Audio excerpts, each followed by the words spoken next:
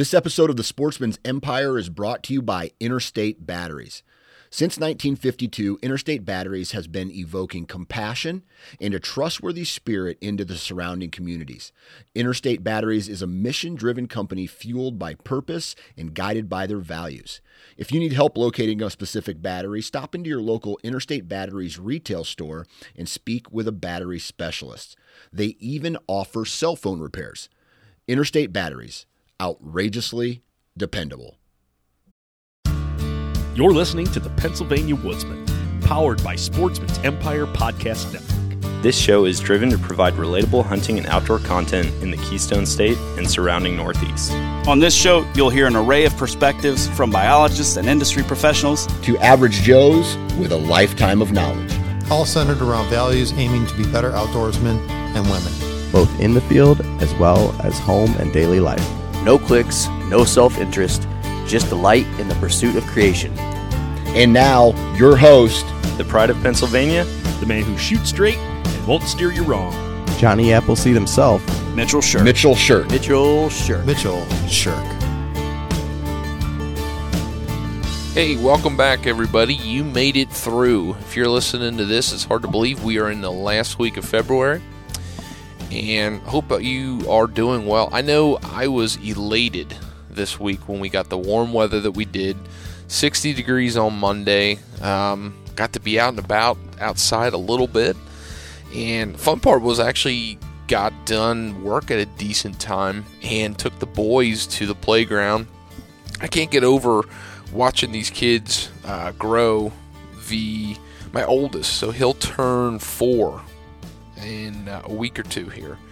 And the kid is already riding a bicycle like crazy without training wheels. And, I mean, he is got a need for speed. I'm sure we're probably going to have to take out a little bit more insurance on some of these kids. They're little daredevils.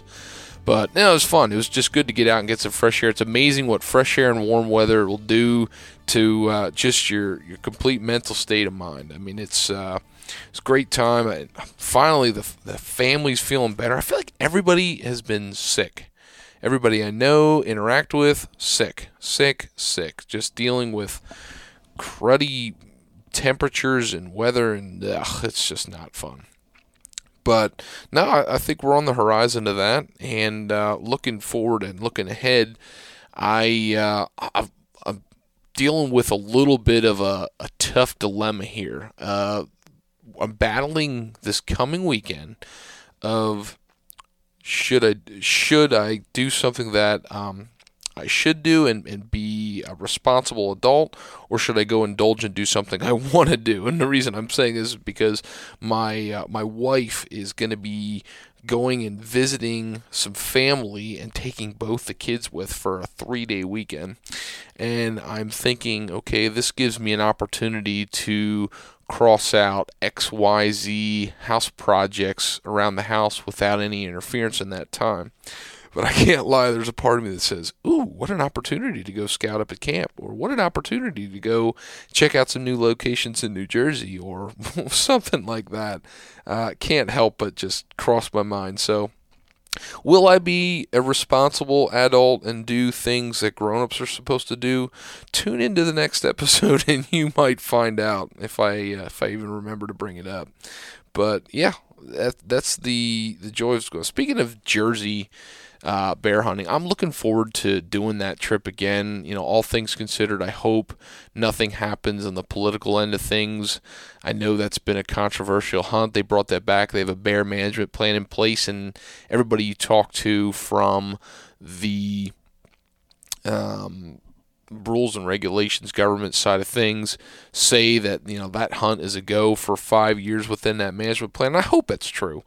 But, you know, there's always that little bit of doubt. You know, I got pulled away once before, and I know it was at the end of the bear management plan, and there's stuff.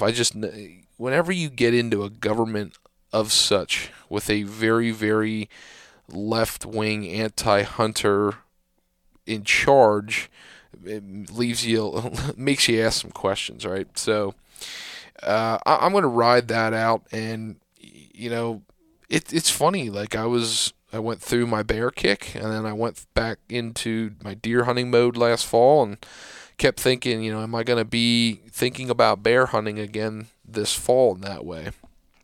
And right now, I think the answer is yes. I had that much fun, and I'm looking forward to doing it again. And I'm thinking about doing it maybe with a different weapon, and I'm looking forward to scouting and checking new areas out. And it just got the fuel going. And I've said this before too, when it comes to bear hunting episodes, it is hard to find people that have a lot of bear hunting experience and also are willing to share stories and experiences for a variety of reasons.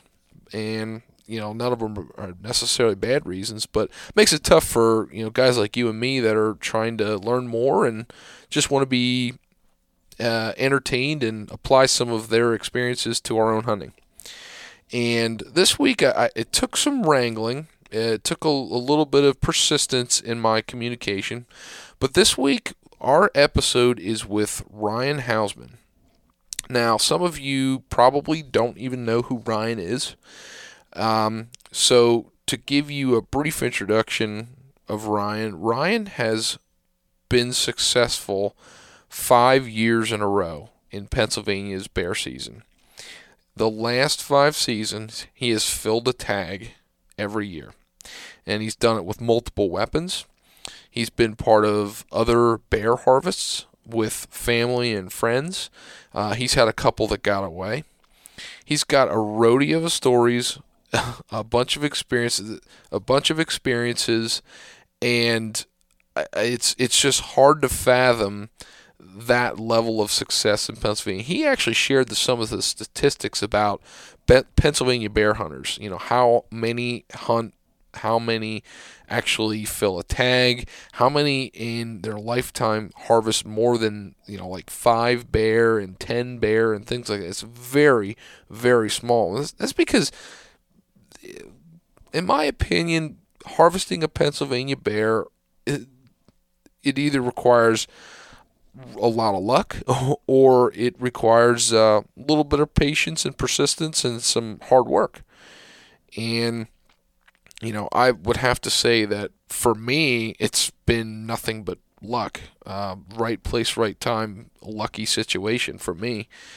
And I don't know that I believe luck will always happen on that consistent of a basis when you talk about 5 years in a row.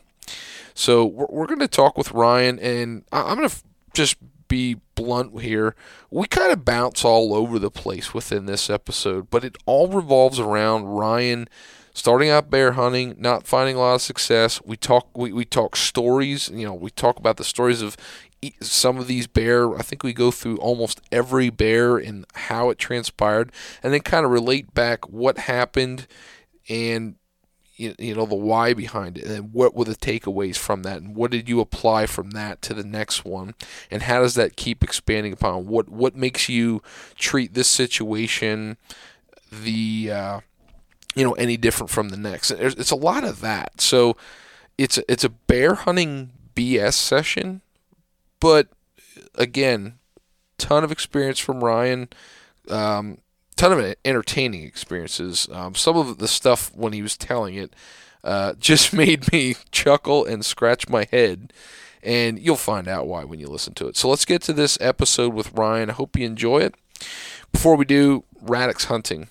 So I was thinking about products on the marketplace, and there's an array of different hunting companies, hunting products, this and that. Everybody wants your hard-earned dollar. Everybody wants your attention, and a lot of them are really good. So what differentiates one to the next?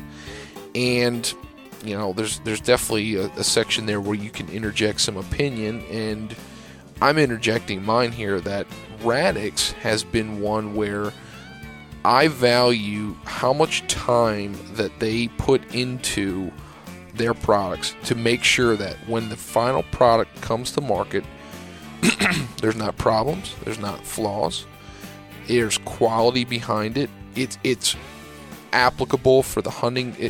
There's not going to be something like excess noise or bad functionality of that's going to fail when you're using it from a hunting product.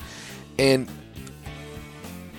just morals that I would like to lead within my life, they keep within their business stance, and they keep within the job they do here. So those are all things that I value, and that's why I choose to work with them and like their products, because they're applicable to anybody who can use trail cameras, ground blinds, hunting blinds, tree stands, stick and pick accessories, the whole kit and caboodle. Check out Radix Hunting if you want to find out more, radixhunting.com.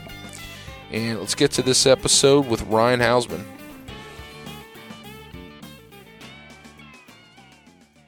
Joining me today, rolling on this week's episode, I've got Ryan Hausman. Welcome to the podcast. Thank you for hopping on.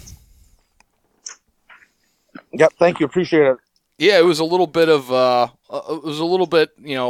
fun scheduling like it always is, and I think you were a little bit skeptical for good reason. You've had some success the past few years, and I want to talk about that a little bit. But first and foremost, thank you for coming on, and please introduce yourself to people who are listening.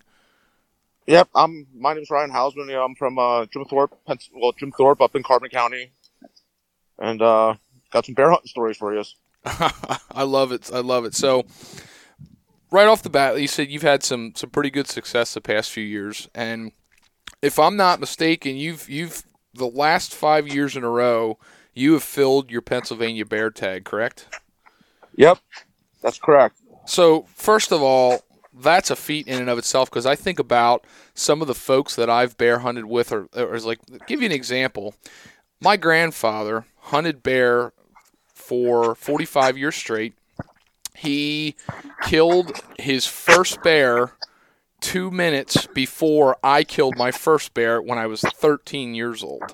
And he literally, wow. in all that time of hunting, he had never seen a bear until, I want to say, it was within the last 5 years of when he killed one. I feel like the year before he shot his first bear was when he ended up killing. He saw one the year before and killed one. So the fact that you were able to kill 5 in a row that's pretty impressive. So I'm kind of curious how you feel after killing 5 bear, because that's impressive.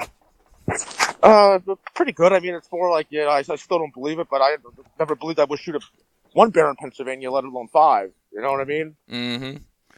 Yeah. And it's a good accomplishment, I guess. It's a heck of an accomplishment, and I'm anxious to talk more about it. But one thing that I wanted to dive into first before we even get into the stories themselves is somebody else was interested and I believe wrote an article about your success, and you kind of had a little bit of a negative experience after that article came out, and I'm kind of curious if you wouldn't mind sharing what that was like. Yeah, like what about the people surrounding my property, like the first day of bear hunting?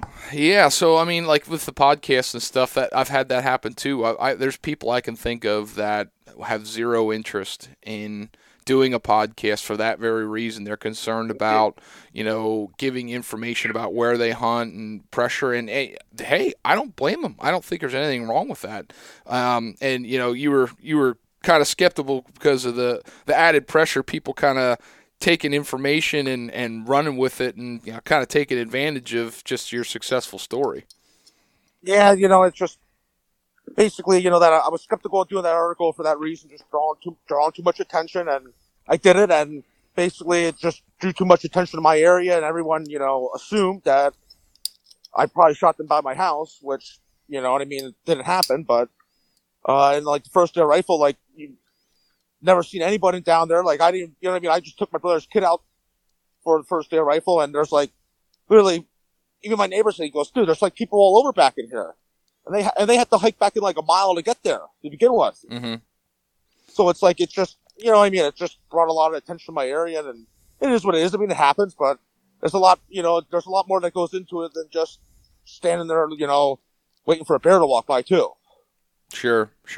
So I'm kind of curious. It was 5 years ago. Was that the first bear that you ever killed, or had you killed some in the past? And or like, what did your bear hunting experience look like? I've never seen a bear hunting before. One time up in Pike County, I had a bear. I seen a bear in the woods, and then, one time I had one crawl up the tree at me. But other than that, I'd never seen no bear.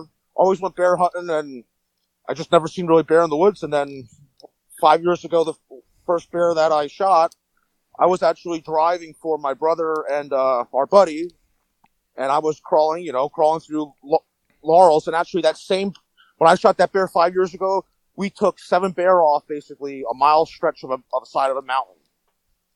Wow, that's absolutely incredible. So, were you hunting bear most of your life, and 5 years ago it just finally came together?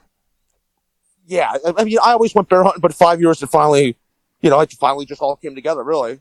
So was it a shift in area, or was it just was there things that changed in your mind that kind of led to finally seeing a little bit of success in your bear hunting?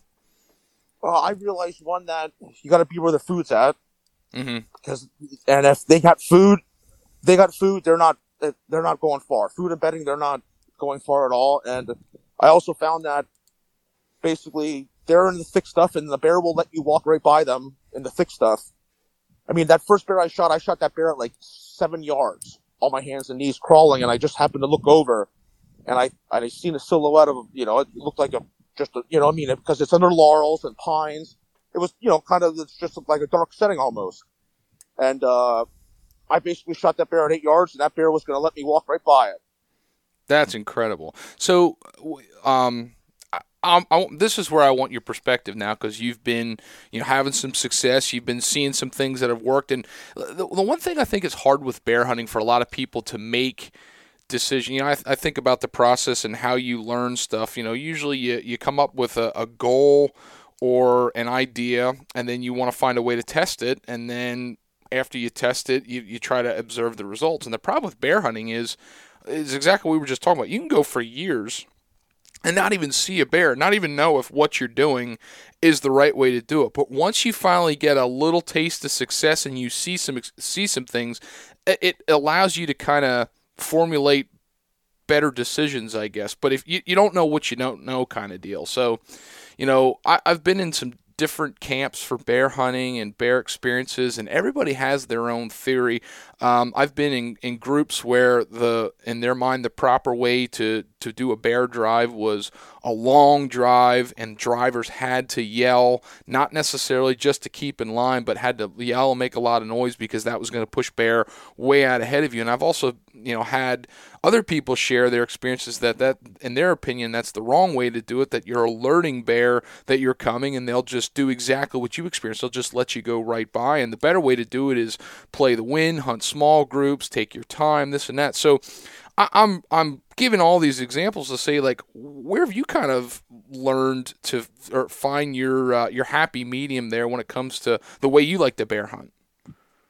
I basically found that I personally think every bear is different, like, on how they're going to react when basically, when you're driving, like, every bear I think is personally different. Like, some react different than others. Like, I mean, I went through thick stuff already, doing a drive. For instance, like 2 years ago, we were bear hunting. I already got my bear, and I said, let's go down to this spot I know, public land. I said, I bet there got to be a bear in there. Well, we went down there, not even there 10 minutes. I crawled through the thick stuff, and that bear was already ahead of me before. As soon as I touched that thick stuff, that bear was out of there. Mm-hmm. And of course, my brother shot, missed. And then there's other times where I went crawling through thick stuff, and the bear, they don't move. They're going to try to let you go right by them. You know what I mean? So I think it all depends on the bear, but I don't know. I mixed up different things doing, driving like that, and just went about it each way, different way possible, Yeah, I don't think there's just one way to skin the cat, for sure. Now, one thing I've tried to do, so like when I go to rifle bear camp, 99 times out of 100, I'm going to be a driver. I've been fortunate. I killed some bear, and there's some other people I'd like to see kill a bear. And generally, when we hunt, most of the bear that are killed are bystanders. So, when I'm a driver, though, I've heard, I heard you just mention it. I've heard other people say about, keep your eyes peeled, keep things like that, because you very well could walk up on one that wants to let you go by. And we've had a few experiences, but it's not that common. And I'm not 100% sure why that is for us. And I'm not sure if it's because we're too spread apart. I'm not sure if it's because maybe the concentration of bear, maybe we're just not that observant. So when you're on a drive, have you just really made it a point that instead of, being in a rush to get through the drive and push through that brush and make noise and stuff, have you kind of taken the approach to just hunt your way through that, or walk me through what it's like in your mind as a driver with the knowledge you've had and the experience you've had of walking up on a bear at 7 yards? Let's just put it this way. They always complain to me that it takes me forever to do a drive because I take my time. I make noise, but I'll go so far and I'll stop and I'll sit there and I'll just observe for 5 minutes. And I'll just, look around and, most of the time I'm crawling through laurels. It's a canopy basically above you. Mm-hmm. I'm basically looking down underneath that canopy. I sit there for 5 or 10 minutes and just see if I see anything moving at all. Okay. That makes a lot of sense. So, I know you heard you talk about driving. Do you commonly hunt with a group throughout, the bear hunting season? No, not really. I mean, I always try to take other people bear hunting. You know what I mean? Like, I always try to get a group of guys together. People who didn't shoot a bear to go. Most of the time, it's just my brother. A couple of our buddies, and usually it's only on a Saturday. Mm-hmm.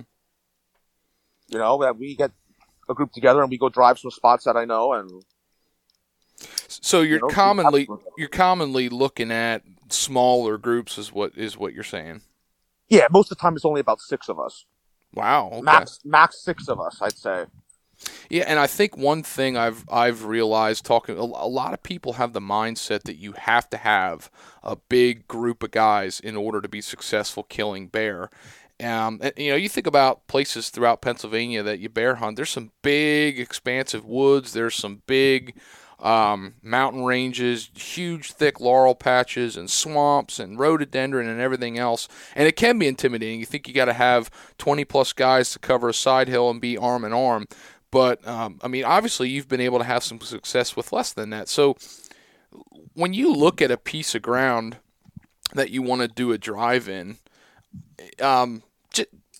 you don't have to be specific. I'm just kind of curious what your thought process is when you're approaching a piece with a small group. How do you view most drives to be the most successful they possibly can be? When I look at an area to drive, for instance, the main thing I look for is basically food. I always look for standing corn, and always try to be downwind of try to get the wind right for it. But most of the time, it's just I get right by the food, and they just that's where they're going to be. Yeah, that's for sure. I talked about it on my show, a couple times this year with the New Jersey hunt that I did where I killed a bear, and I was amazed at the concentration you found once you found where the most food was. And when you found where the most food was, I had seen concentrated bear sign like never before, and I've heard of people talking about that. That was one of my first experiences at that level. And I know you can find it in different places. I think it just involves a lot of pregame and boot leather before the season even happens. Oh yeah, absolutely. So walk me through. You kill your first bear 5 years ago, and I'm sure you were absolutely elated. Again, you said you walked up on it 7 yards. Tell me a little bit about that drive and what your emotions were like when that finally happened. Well, I was basically, at the side of a mountain, a steep mountain. I'm basically crawling up a runway. I didn't even want to go that afternoon. And I was like, all right. The only way I'm going is if I'm going and driving. So, my brother and his buddy, they went up above me or whatever, out the side of the mountain, the ridge, thinking they're going to go that way if there is anything. And, I got dropped off down the road, and I was crawling on my hands and knees up this whole mountain, and I stopped to take a break. And I just stopped to take a break, and I looked over, and I'm like, and I seen like, it just looked like a black silhouette there, and I'm like, is that a bear? And I looked through the rifle scope, and I mean, it's so thick I can barely see, but all I seen was the brown of its lips move. That's the only spot I seen. Well, I basically put it right below it in its jugular, and I shot it, and I mean, it ran down the mountain, died at the bottom of the mountain. And that was all at 7 yards. It let you get that close and stop. And it was, yeah, and basically the whole drive took about less than 5 minutes. Wow. Okay, so you had just started the drive, or? I was basically 5 minutes into the drive. Basically 5 minutes into the drive because, they heard the shot go off, and my brother thought, there's no way that he just shot. There's no way, like he just started. Mm-hmm. But it was laying down the laurels, and obviously, you could see the bed there, and that was it's where it was bedding, because up on top of the mountain there was nothing but corn. And that year, another thing is that year we had a bad acorn crop. Mm. A lot of the acorns were rotted from being so much rain. Okay.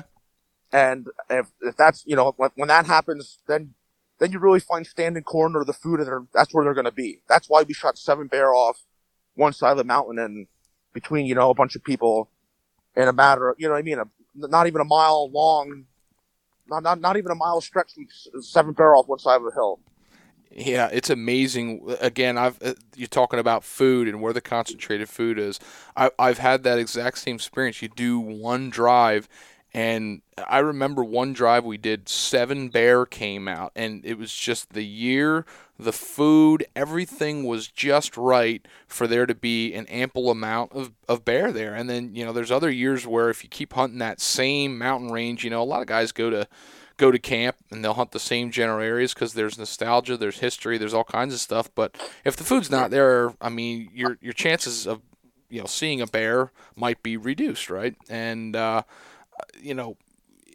eventually maybe you get a good food crop, and then those areas are good for 1 year. But we had the bear biologist on our show once, and getting an idea from her what a bear's home range is like. They're talking like an average of 22 square miles for a male can move within that home range. So you think about 22 square miles. I mean, that's a good chunk of a county. And if they're going to go to where the food is, I mean, you might not even be in the ballpark depending on where you're at. Oh yeah, absolutely. I mean, like I said, and this year we had a lot of acorns. Like, I honestly didn't think I was even going to shoot a bear this year because of having such a good acorn crop this year that they don't going to move. They find, a good crop of acorns somewhere. They're not going to go anywhere. They're just going to lay around and eat and get, bulk up. So would you, when it comes to mass crops, I've heard a couple different theories. I've heard some people say the more the better. That way you've just got an ample, saturated source of game to hunt. And I've heard other people say that they prefer it to be patchy or something like that, where you can find a pocket or something. So, I mean, where do you find that when it comes to food? Is more better? Is that not always the case? No, I always find that like a pocket like that. Like, I already found where, there's large fields of corn and it's not touched, but you go a half mile down the road, there's a small patch of corn that's, all flattened out, and there's bear sign there. Mm-hmm. Absolutely.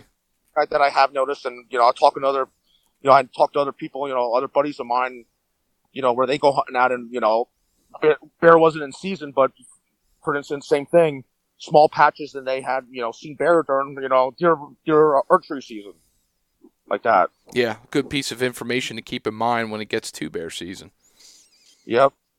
But I never really seen good activity in like large cornfields.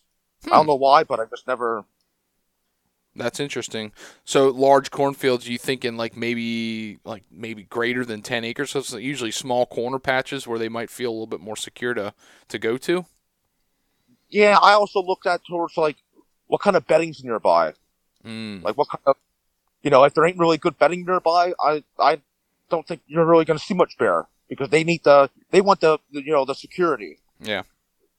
So, and this is a little bit of a tough question because I don't want to incriminate you with the area you hunt, but I'm just trying to think on a broad scale.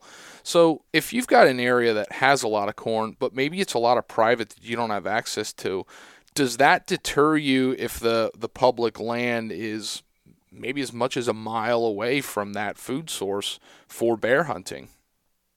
Yeah, it does, because like I said, a bear's gonna, they just want to bulk up, and they don't want to have to travel that far. They want to be close to the food as possible. I mean, I never really ran into that where I haven't had, like, food on a mile, like a distance like that, but if you're looking to simplify your food plot system while enhancing the quality of your soil, you need to check out Vitalize Seed Company.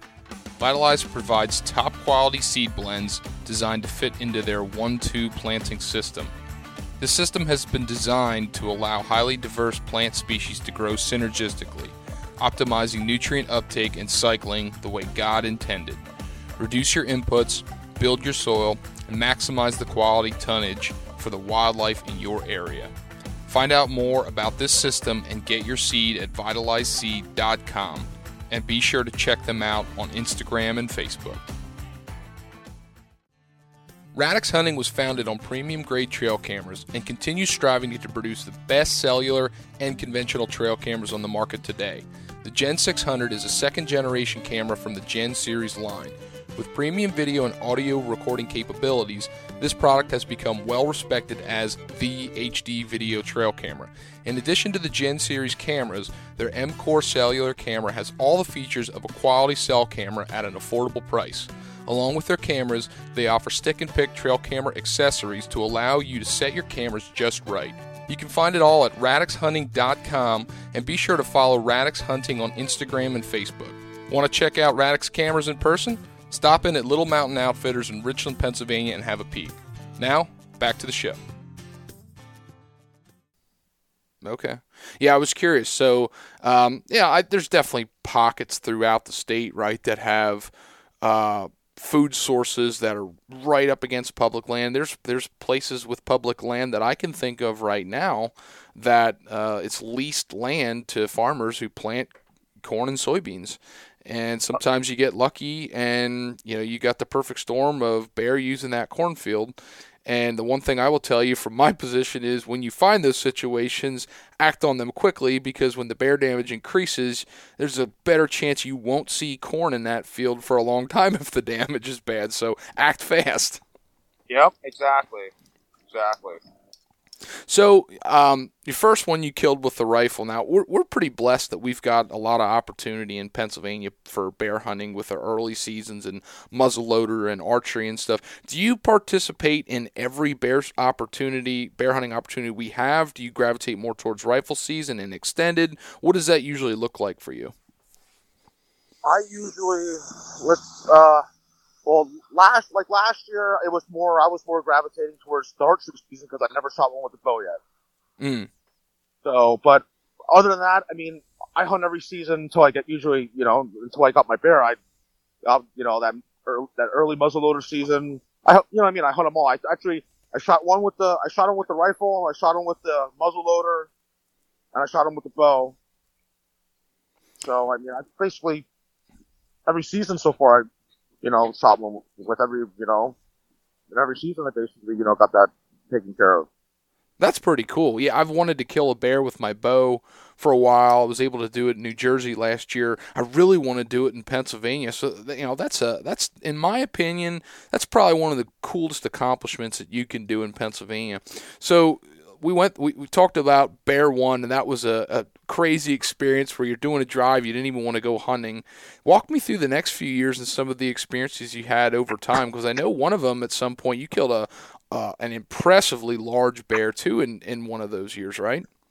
Yep, correct. It was 615 pounds. Wow. Was that field dressed or was that estimated live weight? That was field dressed. That's impressive. So yeah, that took us 10 hours to get that one out, but I'm going to start with number 2 bear. Number 2 bear I actually shot. This one I shot actually by my house, and that bear ended up being 17 years old. They estimated that bear at. Wow. And but that bear I shot, basically, I called my brother up that afternoon, and I said to him, I said, "Why don't you flip and sit in my stand?" I said, and I didn't even know I didn't even have cameras out or anything. I just went on, I told him to come up there. It's a good spot. They're probably coming out of that big hollow or whatever. And he's like, "Oh no, I'm going on my own spot." So I went, sat in the tree stand. I was in that tree stand a whole 45 minutes to an hour, and I had 5 bear underneath me. Wow. Now, is this in the rifle season, or was this in the earlier season? That was in the inline season. That was I think the first year for that inline season. Okay. And I basically, got it like that. That was, basically I was right behind my house. And there was, I'm assuming one thing that had to help you was there an ample amount of food or a pocket of food in that area that really helped you? You know what? That was, for instance, where there was corn, but it was probably almost 3/4 of a mile away. Okay. And that's where I'd say they were heading. They were heading that direction, basically, put it that way. Okay.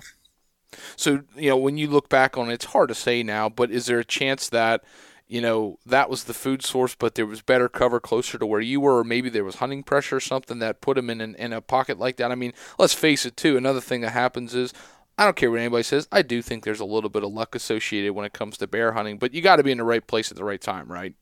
Oh, absolutely. Absolutely. And I don't know if they were actually used. I don't know exactly which food source they were using, if they got chased into where they were. Because the thing is, I never seen those 5 bear together before, ever. Yeah. And, for them to just be there, and then it turned out that the 4, I shot one of them, and then the 4 that were together, they were seen almost a mile and a half away, a couple days later, and I know a guy who shot another one out of that group. So I know a lot of people that they kill a bear and they think, okay, I got my bear, I'm happy. Now, I know you live in bear country, and I know you're pretty excited. So, walk me through now. You get the taste for harvesting some bear. Is it like a desire? Like, do you look at bear hunting as the thing you enjoy most when it comes to all deer hunting? Like, where does that fall in your mind? Because it sounds like to me, the more you do it, the hungrier you are to do it. Yeah, I would say that I will put my time in bear hunting every year now, just to try to keep that roll going, because it's just, you get hungry for more of it. You just, you want to keep the roll going. You want to just accomplish more of it. You know what I mean? Like, I know a guy who shot 18 bears in his lifetime already. Wow. I thought that was incredible. That is incredible. And you're talking 18 bears, and you're talking Pennsylvania bears? 18 Pennsylvania bears. I actually believe that number might be 19 now. Wow. Yeah, that's pretty incredible. And I think that's something to be said when you're able to connect on that type of level. So, 2 in a row, 1 with the rifle, 1 with the inline. Tell me a little bit about what you're doing now when you harvest 5 bear, because I know taxidermy and tanning isn't cheap. And,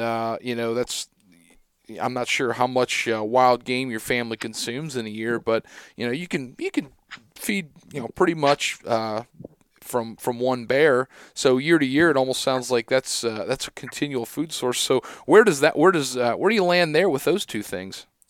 I got my first bear mounted, and I got my third, the 600 and some pound bear mounted. And I basically said, I'm done. I'm not getting any more mounted. And basically the rest I just got them tanned, and, eventually I like to make like a jacket out of one, get the jacket made or a blanket made out of them. But that's basically where I am with that. I got 2 mounted now, and I don't really got much room for it. And I do want to get one more mounted, but I want like a shoulder mount, like one just like on the wall like that. You know what I mean? With just a shoulder for it, like called a shoulder mount. Yeah. And a lot of the meat I actually donated. Okay. Just because it's so much meat, like you know what I mean? It's just, that's a lot for.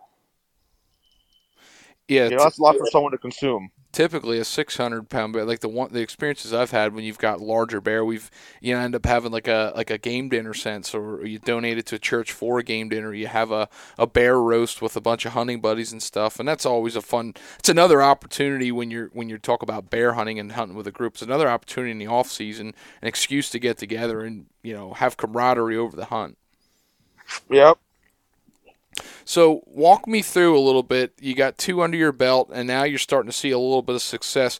Do you feel like there was things aligning for you that just all the stars started to align, that success started to happen leading up to that point? Like, when you look back over that course of time, was there anything that stands out that made you feel like this is why this is happening compared to having unsuccessful years before? I would say that I basically realized that habitat, the bear got to be there or you're not going to see him. You know what I mean? You need to find the food and find the cover and you'll find the bear. Gotcha. So before, was it just a lack of focus in the areas that you were hunting? Was it more of you were approaching the woods, but you weren't honing in on certain aspects that make bear hunting more successful? Yeah, I would say that I was overlooking it. I wasn't basically looking, and I wasn't really going into thick stuff back then. Gotcha. I basically went out, sat in the woods, and thought a bear was going to come to me when I realized I got to go to the bear. Okay. And that's unique because a lot of people think that the way that you're killing them is not going to happen. There's a lot of people that talk about going through thick stuff, nasty stuff. You're never going to be able to go in and just shoot one like that. That's happened more than once to you, though, hasn't it? Yeah. I mean, 3 times I shot a bear, basically. Actually, I can say I shot a bear 4 times crawling on my hands and knees, but the one bear I did not get, I actually shot that bear. We went, it was a couple of us, like 5 of us went out that day, and my brother, he said, why don't you take the flintlock, make it harder on yourself since you shot so many bear already. And I was like, all right, I'll take the flintlock. So I took the flintlock, to go drive for them, and once again, I stopped and I, was underneath basically laurels, the canopy above me, and I'm looking, and I had a bear walk up 10 yards behind me. And I went to go shoot it with the flintlock, and I couldn't get the flintlock to light. I took my lighter out my pocket, got the flintlock to go off that way, and I ended up a low shoulder hit, and we never found it. We tracked it for 2 miles, and then we actually shot that bear I think it was like 2 weeks later or 3 weeks later in the bear rifle season. The same bear. Same bear. It had the same side injury on that leg. It's basically 20 yards from where I shot it the first time. That's incredible. So make sure I follow you. So you did a drive with the flintlock and made it happen. It didn't happen, but 2 weeks later in the same area, you found that bear back there and then were able to reconnect it. Yep, I invited my old boss up to come hunting, and basically we put him down there, and I went the same way driving again, and it came out right in front of him, and he harvested. He shot that bear, and it was the same. I mean, it had the same injury. It was the same side and everything. It was the same size bear. Yeah, flintlocks get tricky, so it's funny you mention that because one of the goals, so I kind of go through my phone and I try to keep, thoughts that I have pop into my head about things I'd like to accomplish hunting-wise. I have this little, notepad, and one of the things that I put on my notepad is I would like to kill a bear with my flintlock. I would like to... and really, that's not necessarily I'm trying to cross a weapon off the bucket list or anything like that. It's really an excuse for me to want to get better with my flintlock. I've harvested a number of deer with a flintlock, and I feel fairly confident under the right circumstances. But really, as I look at that weapon, I want to use that weapon and be as proficient as I possibly can. So I'm thinking about practicing with it more, manipulating loads. How can I, ensure that, cases like what you experienced where the gun didn't go off, how can I minimize that? How can I be the best with that weapon? And then, just hunting with it with a bear, that's kind of a unique thing. So, that is really interesting, and I'm hoping to follow up with it. So do you think that that's something that you might continue to pursue, or was that a negative experience that kind of put a bad taste in your mouth? Oh, no, it makes me want to, it makes me want to really shoot one with the flintlock now. Like, that's like I like to take one with a handgun and basically the flintlock. And I know, this coming season, I'm going to be trying to harvest one with the flintlock now. Gotcha. just because I love shooting flintlock. I mean, I enjoy it. I think it's really fun shooting a flintlock like that. And like I use round balls. I don't use the sabots or nothing. Right. What do you think was the reason for having that failure of the gun going off in that situation? Was it wet in that laurel rhododendron and damp for the gun? It was damp. It was damp that morning, and I actually believe it. I think it rained the night before, and I'm crawling through thick stuff, breaking branches, and it's almost impossible to keep the gun dry unless you got something over it. And another thing I want to say is like when I go in the woods, I anticipate I'm not shooting nothing. Like so, that's like my mindset. Like I'm not shooting nothing anyway, so I'm not even taking a knife with me or something. Like I think that's like one of my my things I do now anymore. Like I always tell my brother, I'm like, leave your freaking knife at home and all that shit. I was like, you take that stuff. If you're prepared, you're not going to shoot nothing. You sound like me. I've done that. I mean, like that's like my mindset. Like I don't even take a pen in the woods. I don't even take nothing to even do it because I'm like, if I take that stuff, I'm not going to shoot nothing.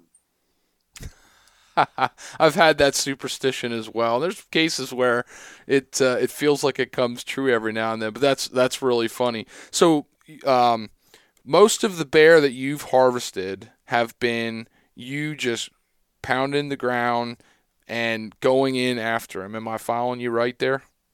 Exactly right. Yep. So couple with the rifle, couple with the muzzle loader, and you killed one with the bow this year, right? Yep. So, I'm kind of curious. Bow hunting. So you go through rifle bear hunting.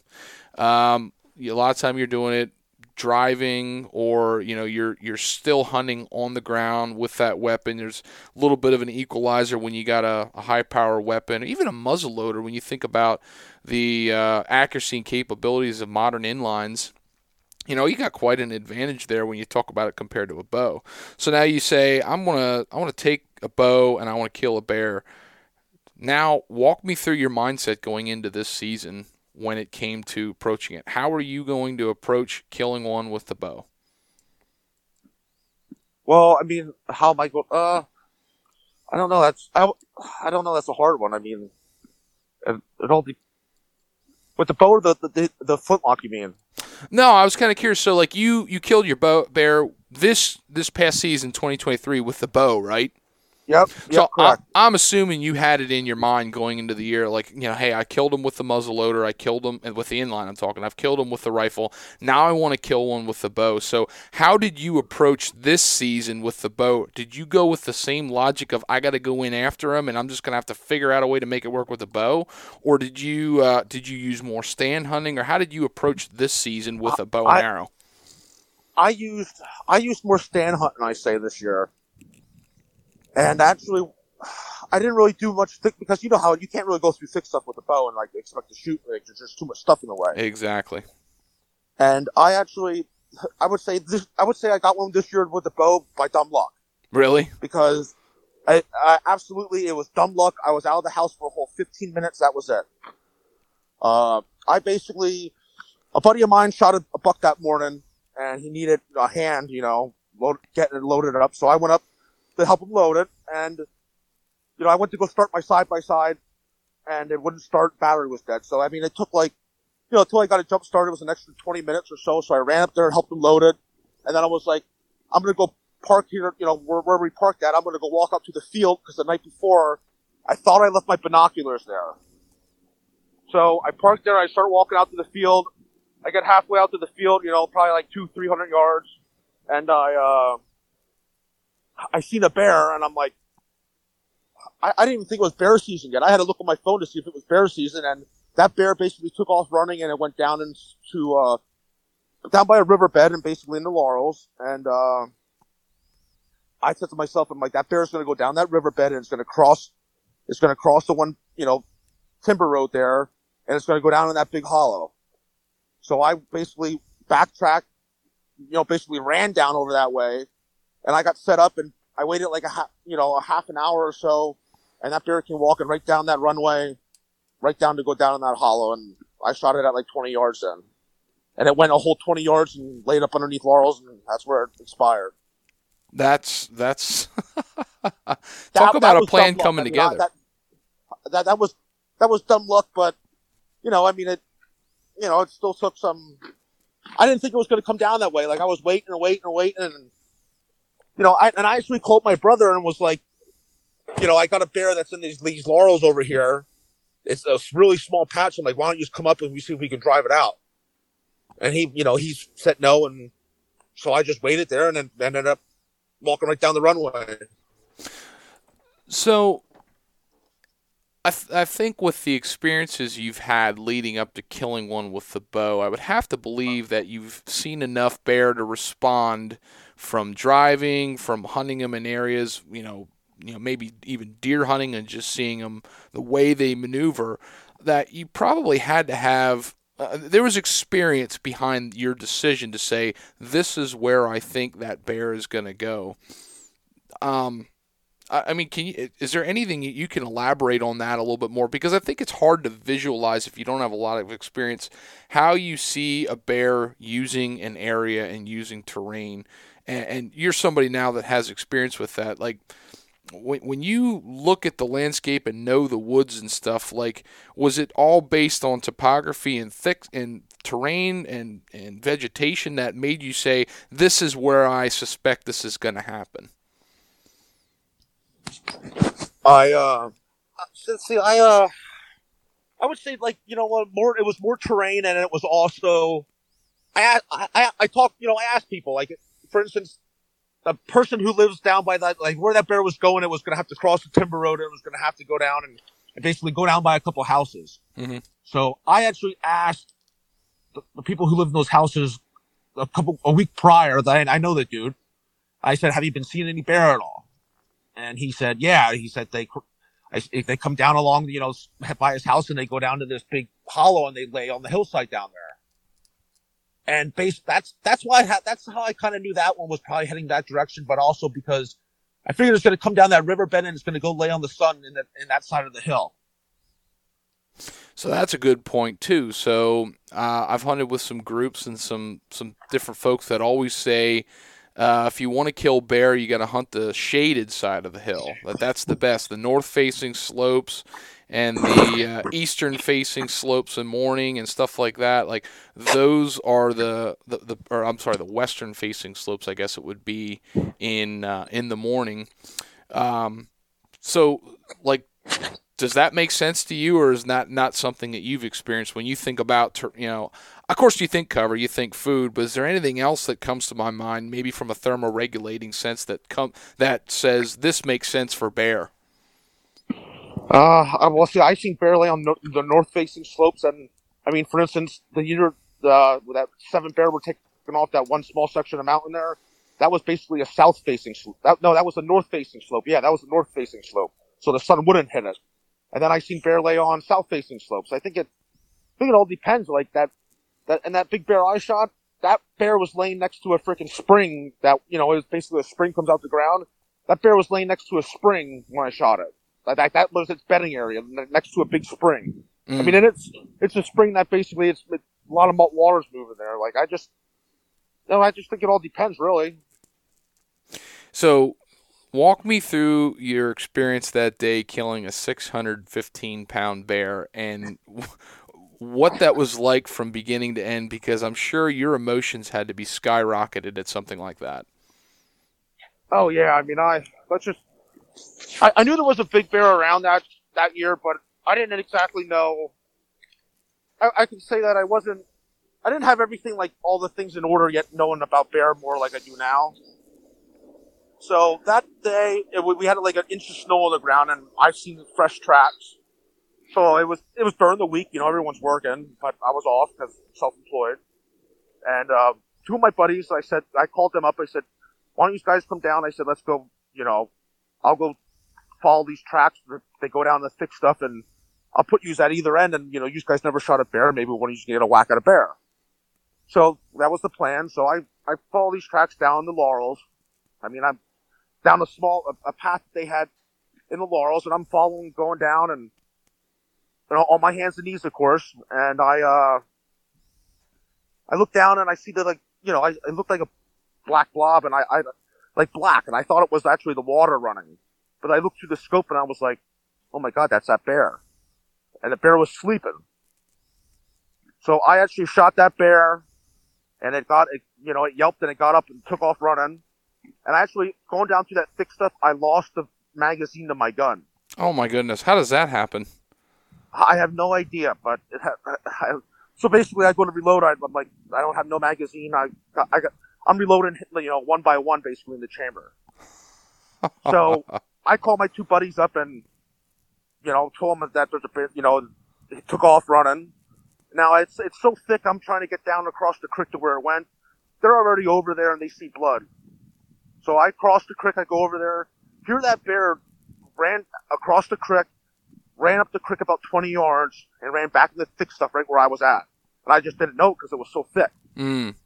And that's one thing about a bear is they are so quiet. They're such big animals. They can crawl through thick stuff and you don't even hear them half the time. So I never even heard it come back up at me. So then I go and we start following it, and 600. That's a big bear, and it took like 10 shots to get that, till it expired. Holy cow! I basically grabbed my buddy's gun, his .308, and I went back in there because obviously he had he was able to hold more rounds, and I was basically running on. I was like running under on my hands and knees after this bear because the snow was already melted already, and I was like, if I don't keep after it, I'm never gonna get it. Like I just kept, had to keep on pushing it to make it bleed out, and I ended up shooting I think 10 shots into that bear before it finally expired, and it expired basically on a side of the mountain on rocks that it took to get it out. We had to cross 3 creeks. Put it that way. It took us 10 hours to get it out. How did you get that bear out for the most part? Mostly guys just carrying it? Well, we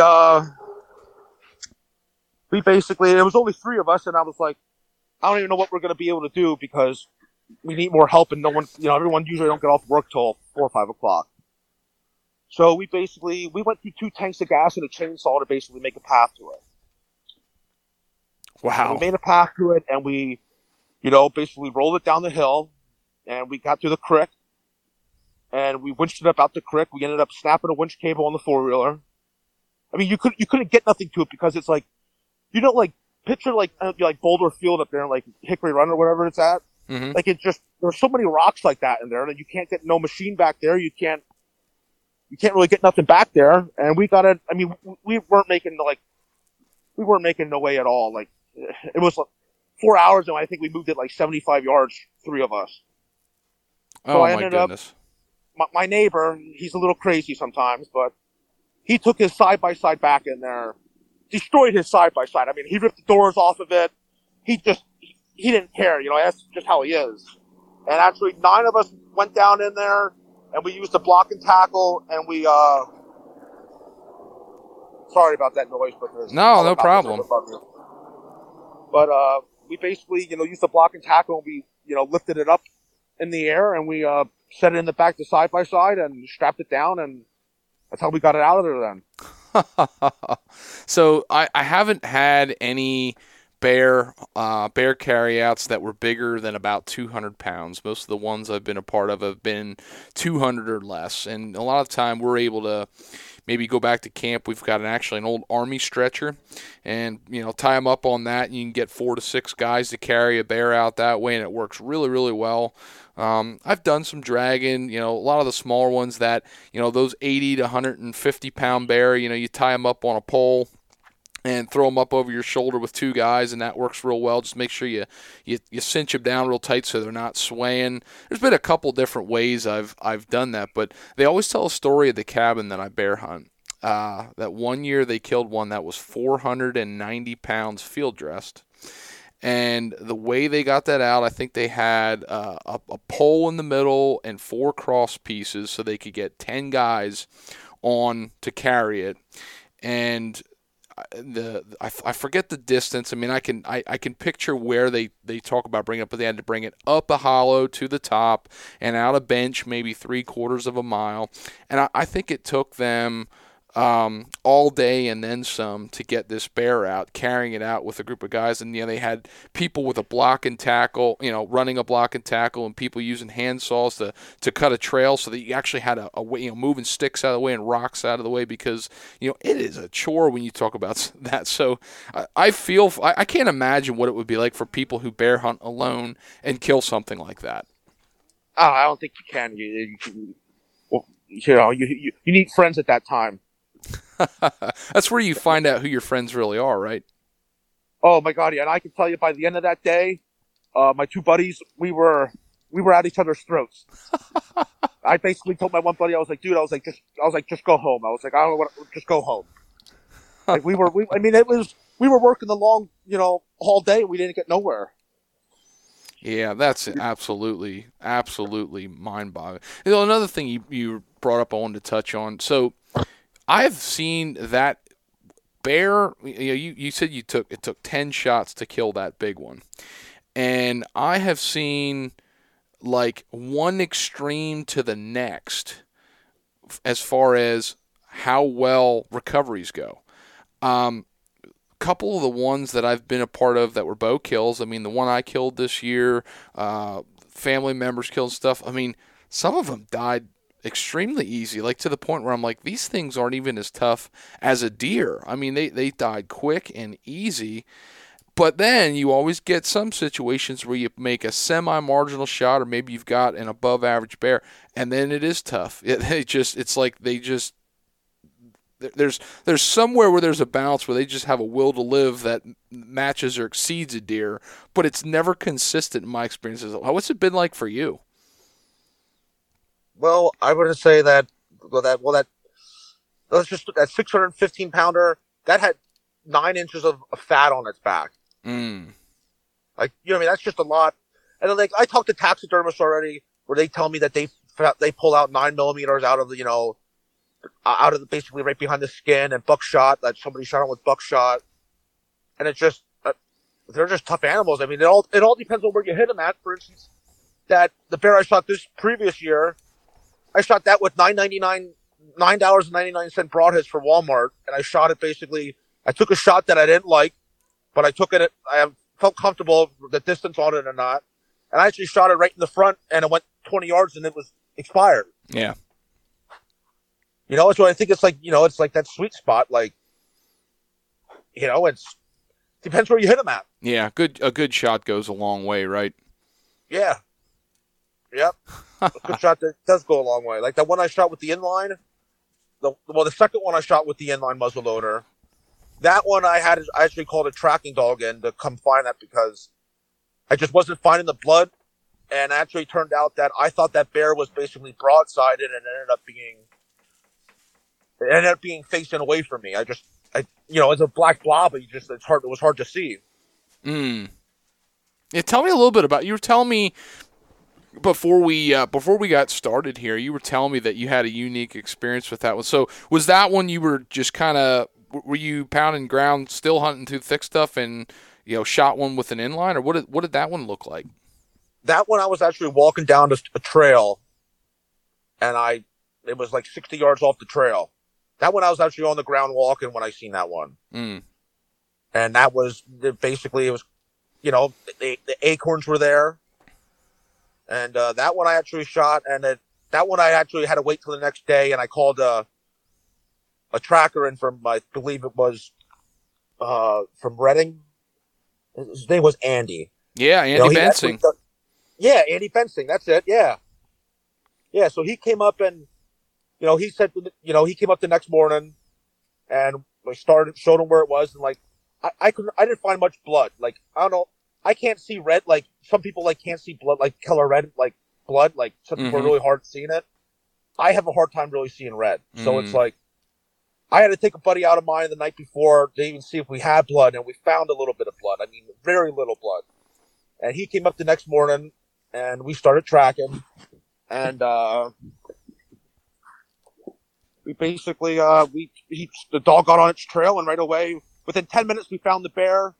And the bear actually had like a bed, like in basically a group of like 8 freaking oak trees. Like it was just like a round circle of them. Like the bear had like that's where it laid up at. And I basically, when the dog went up to the tree, I seen that bear was still alive, and I quick said something to him, and he yanked the dog off of it. Mm. And that bear basically got up and just started, a fast walk away from us. And we just kept on pushing a little bit because, trying to get it to bleed out. Like, obviously it was mortally wounded. It wasn't moving real fast. And then we could see where I hit it at. And it was definitely, it basically ripped through the chest cavity, but I didn't hit major any vital, it kind of grazed it through across the shoulder there. Yeah. So, the bear was going to, we knew the bear was going to expire. We called the game commission, but they were on something, and you know how it is with them. It takes them forever sometimes. So, upon discussing with him, I said to him, it don't say nothing in the book about, taking it with a spear or a knife. It just says a shoulder-powered firearm, And I actually ran up behind that bear and I speared that bear. Yeah, I mean, I could have put my left hand on the bear's rear, and I basically, I just speared it. Oh, that was misery. My word. And the best part is I had to spear it twice because the first time I did it, I went too far. I hit too far forward and I missed all the vital organs the first time. Oh my goodness. Talk about getting Western. So Andy said, I hate to tell you, he goes, but you're going to have to spear that again. He said, you missed all the vital organs. I was like, oh my God. So I went up and did it the second time. And when I did the second time, that's when that bear actually turned its head back and snapped at me. But it was still going away, but it just, letting me know that it's it just turned around, snapped its jaw at me. And I did, hit it the second time. And that bear crawled up at a 60-foot oak tree. And Andy's like, he goes, that bear's going to die at the top of that tree you watched. And it expired at the top of that tree. That was an eerie one because that was actually the first bear and only bear that I ever heard do that death moan. Yeah. That's an eerie sound, isn't it? So that makes your hair stand up on it. That was very eerie. It is. It's like creepy. So the first two that I harvested with a rifle didn't do that, but the one that I shot this year with the bow did, and it was weird because when I shot the bear, it was slightly quartered away, and I thought it was broadside. So when I shot, I heard a very loud, distinct crack when the arrow hit it. And it was so loud, I thought I hit the front shoulder. And when the bear ran away, I saw a lot of arrows sticking out. And my heart sank. I thought I just wounded this bear. I'm like, how did I not put a killing shot on this bear? And I'm like, my heart sank. I'm down in the dumps. And it was no more than a minute after I shot, I heard that, and then I knew right away that my eyes played tricks on me, and I actually put a good shot on, and I ended up putting a fantastic shot, hit the offside shoulder, and it went, 40, 50 yards and piled up, and it was done. But yeah, when I heard that, it was a sense of excitement and joy, and it was also like, yeah, that's a little creepy. Yeah, that was probably that was very creepy and just an eerie feeling, and that was an area where. After that, the bear expired. Andy said to me, he goes, well, my job's done. I'm out of here. And he said, you're good by yourself, right? we were all the way back in there now. We were all the way back in, the middle of the woods now. And I'm like, and where we were at, I never seen so much bear sign in my life at one area before. It was incredible how much bear sign was there. And he left, and there I am. I actually was kind of nervous being there with that, I had no pistol on me. I had nothing. I was actually nervous in that spot where I was at, where I was like, finally I got my brother and our other buddy to come. They made it to me on the 4-wheelers and stuff, but that's the only time I think I was nervous in an area where I was at, where there was just so much bear sign, and everywhere you looked there was bear droppings, and it was just unbelievable the amount of sign of bear there. Yeah, I was gonna ask you that too, because I know a lot of people that go, oh, you're bear hunting, you better have protection, this and that. And I've never been in a case other than once this year, and I'll share that quick, but I've never really been afraid or nervous by a black bear, other than I had one time this past year in scouting season where I had a sow kind of make me a little nervous. She had cubs, and I ended up chasing them, and then she came back at me, and that was a little bit of an eerie situation. Other than that, I've never had anything that really, really bugged me. But you've had a little bit of a wild rodeo as far as experiences from bear hunting. Oh yeah. Well, for instance, another story I wanted to talk with my a buddy of mine actually hunting public land down by Beltsville this past year during the archery season. Like, he won't get a bear tag, and I don't know why, but he just don't want to shoot a bear, which I don't. But he had a bear basically. He was getting ready to leave, and basically a bear, kept on coming towards him, and then he ended up getting up when he was sitting on the ground. He actually got up off the ground and walked away and recorded this bear, and this bear went through ripped his backpack apart and everything. And was snapping its jaws at it, and he basically left all his stuff there and had to go back the next day and get it. Yeah, I've heard of stories like that. I've never experienced anything like that, but I know it happens because they definitely get into some unique situations and personalities, and sometimes they're, depending on where you're at as far as population dynamics and human interaction, sometimes they just don't have a fear. No, definitely not. Like, when I first bought my house where I was at, I had that first year I lived there, I had a bear. It was basically a bear around that everyone knew it was already tagged. Like, I think it had 2 tags on one side of its ear and one in the other or something like that.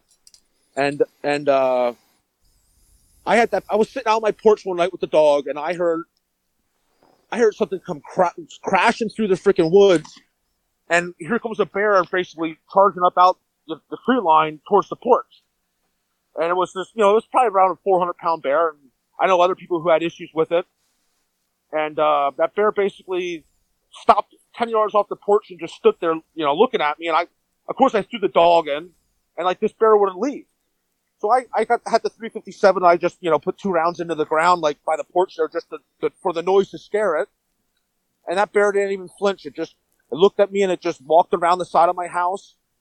And I called my buddy to tell him about it. And that bear ended up circling around my house and stuck around the back side of my house then to come by the porch. Wow. I had no idea what its motive was, but I mean, I never had that happen before like that. Yeah, can you imagine what it's like for folks in New Jersey for all those years where they didn't have bear hunting and the population grew and there was zero fear of humans? Like, that is a perfect example of why bear hunting and conservation is extremely important. Oh my God, yeah. I mean, I totally agree with that because, for instance, one year I had a bear rip the door off to my garage twice to get the garbage. And what I ended up doing was I actually talked to one of the game wardens, and I said, dude, you gotta come trap this bear. Or I said, I gotta do something with it. I said, that's a little bit too close to home. You know what I mean? When they do something like that. Mm-hmm. Because, I always put my garbage away because of, obviously the bear's gonna smell it, and I mean, that's just how bear are. But to rip the door off to my garage twice, like, it's just like a normal house door. Like, to bust through that twice was pretty insane. But I ended up, the game commission told me, he said, try hanging, rubber gloves with pneumonia in it and put peanut butter on it. And I did that, and I have not had a bear at my house basically since then. Interesting. And then I know other people who, I guess they don't like a pneumonia. And then I know another buddy of mine had an issue with a bear. I told him to, put pneumonia out. Didn't phase the bear. Oh, of course, yeah. You give him a good piece of advice of something that worked for you, and then it doesn't work in that case. That's usually how that goes. Yep. Yep, that's how it went. Well, talk about a rodeo of experiences. Like I said, we kind of, threw a shotgun pattern all over the place and bouncing back and forth for your hunting experiences and your bear experiences. And I kind of wanted it that way just because I think it's exciting to hear when you find somebody that has that level of experience and things that happen in the bear hunting woods, because it's not the norm. I mean, if I'm remembering correctly the statistics, I think they say 3% of bear hunters harvest bear each year. Of the licensed sales, 3% harvested. And I'm gonna quote my my brother-in-law's dad, who's a good hunter, but he always says 10% of the hunters get 90% of the game. So I think there's something to be said about knowing somebody who's killed 18 or 19 bear in their lifetime, and you're off to killing 5. I mean, there's no doubt there's things you've learned that have put you on that course. So I appreciate you coming on and just BSing about bear hunting and sharing your experiences, because those are all stories that after you hear it, it makes you think, all right, this is what I want to try to do to be a better bear hunter this year, and maybe kill my first one. Yeah. appreciate having me on. Yeah, absolutely. Well, maybe at some point we'll do it again if you're willing. I appreciate you taking some time, and hey, good luck with the upcoming season. I know we're a little ways away from it. Enjoy some family time. Enjoy the winter for what it is, and in the meantime, you're going to be like me. You're going to be thinking about bear this fall. Yeah, you ever want to go on a bear hunt? Let me know. Don't take that too seriously, because I might take you up on that. hey, come on up. Pick a day during what season you want to go. I'll take you up on a bear hunt. We'll go bear hunting. Sounds good. Real quick, I wanted to share something with you. Please do. The guy who wrote that article sent me basically some percentage things like on like how many bear are actually harvested, but like only 11% of hunters harvested 5 or more bears in their lifetime. And 1.5% harvested more than 10 bears in their lifetime, according to the Game Commission. Wow. And that the average number of bears harvested per hunter in the lifetime was 1.5. I'll send you the article about it.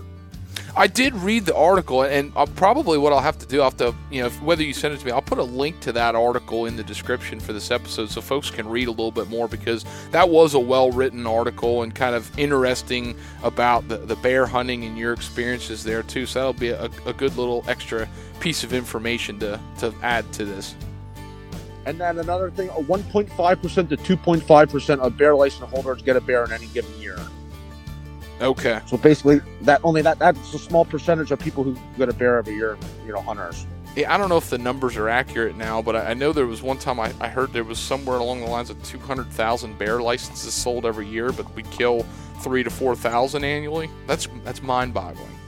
That's what it said for this year. I remember reading an article about that, and I think they only estimated that there's only 15,000 bear in Pennsylvania or something like that. Yeah, I think at one time they estimated 20, and now I saw that number was in that 15 to 20,000 bear. Assuming that the accuracy of that's close, that's still a pretty good chunk of black bear when you think about it. But I mean, they're not an animal like deer. Their numbers. It's a prey species. I mean, it's going to be. All things considered, it's going to be in balance with the ecosystem, right? Yep. Good deal. But hey, I appreciate you coming on, and we'll have to get you back on for some more bear hunting stuff. But thanks again, Ryan. Perfect. Thank you. Appreciate it. Have a good one.